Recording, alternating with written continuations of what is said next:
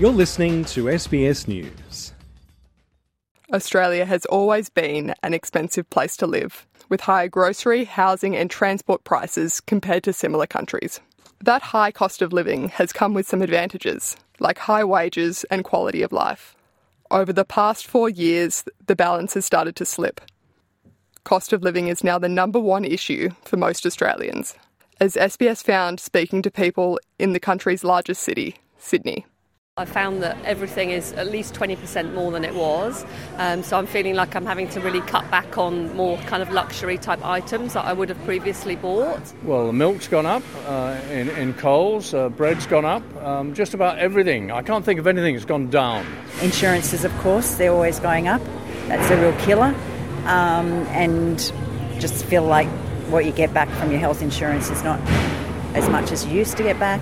Recent inflation has been blamed on the pandemic. Undeniably, the once-in-a-lifetime event put significant stress on supply chains.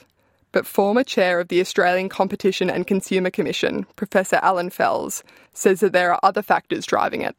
No one looks at the role of prices, price setting, profit margins in relation to inflation and in relation to what could be done about high prices. Professor Fels has released a report into price gouging and unfair pricing practices. He says that businesses have contributed to high inflation. The actual setting of prices by business has added quite a lot to inflation, and that's often disregarded. Other things are blamed, monetary policy, war, etc. Business prices contribute a lot to inflation. Andrew McKellar, Chief Executive of the Australian Chamber of Commerce and Industry, denies that businesses have been taking advantage of Australians. Not at all. Look, it's a very, very difficult trading environment. Not only has the cost of living been rising, but the cost of doing business has been rising, and none more so than for small business. So I think really here, this is a problem across the whole of the economy. We are starting to see inflation coming down, but there are fundamental reforms that have to be undertaken if we are going to make it easier for business to operate in the future and to take inflation out of the economy. Mr McKellar says he doubts the report's merit.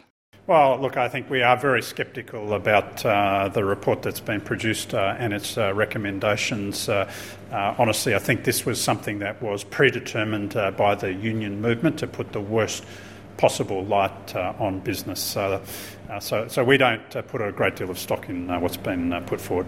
Professor Fels says that Australia's economic policy has allowed for unfair pricing practices to occur. There's been a history until recent epochs of letting monopolies emerge, of letting mergers go through.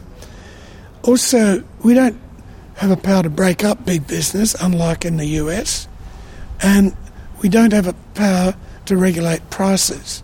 He says that the federal government needs to take action to protect consumers. It needs to make a higher priority of prices.